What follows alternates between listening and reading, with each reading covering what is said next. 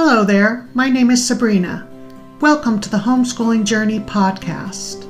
Are you a homeschooling mama? Either a first-timer, or maybe you've already been at it for years. Maybe you're just thinking about it. I want to encourage you on this journey. Tune in every week to learn hard-won wisdom, practical advice, and tips from other homeschooling moms. You can do this.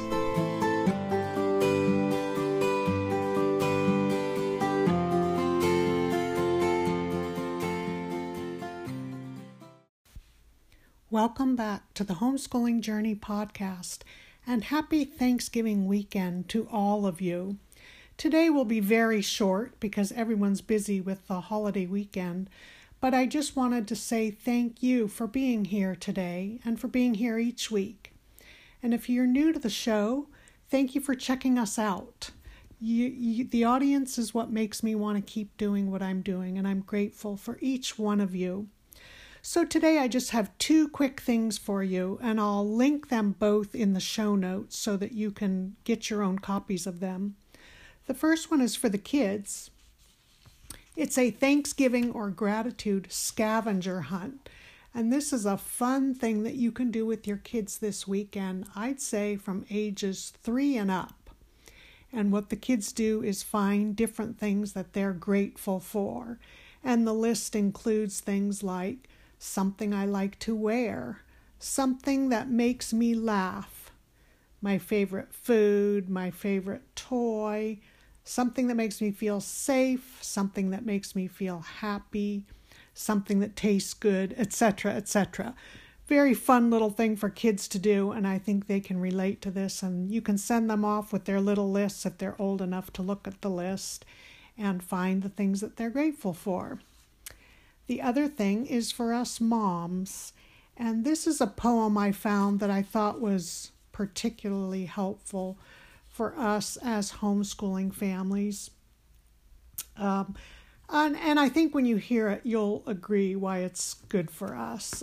It's good for everybody, but I especially felt like it was good for homeschooling families, especially when you have a day or a week that hasn't gone so well.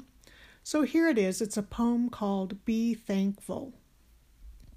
Be thankful that you don't already have everything you desire. If you did, what would there be to look forward to? Be thankful when you don't know something, for it gives you the opportunity to learn. Be thankful for the difficult times. During those times, you grow. Be thankful for your limitations, because they give you opportunities for improvement. Be thankful for each new challenge, because it will build your strength and character. Be thankful for your mistakes. They will teach you valuable lessons. Be thankful when you're tired and weary, because it means you've made a difference. It's easy to be thankful for the good things. A life of rich fulfillment comes to those who are also thankful for the setbacks. Gratitude can turn a negative into a positive. Find a way to be thankful for your troubles, and they can become your blessings.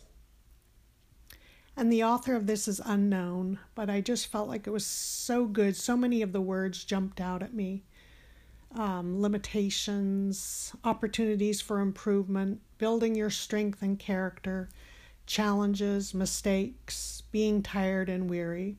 So those are things that we can all relate to, and especially you moms who are busy in the trenches doing this most important work on earth. So happy Thanksgiving to you. God bless you all, and I'll see you next week.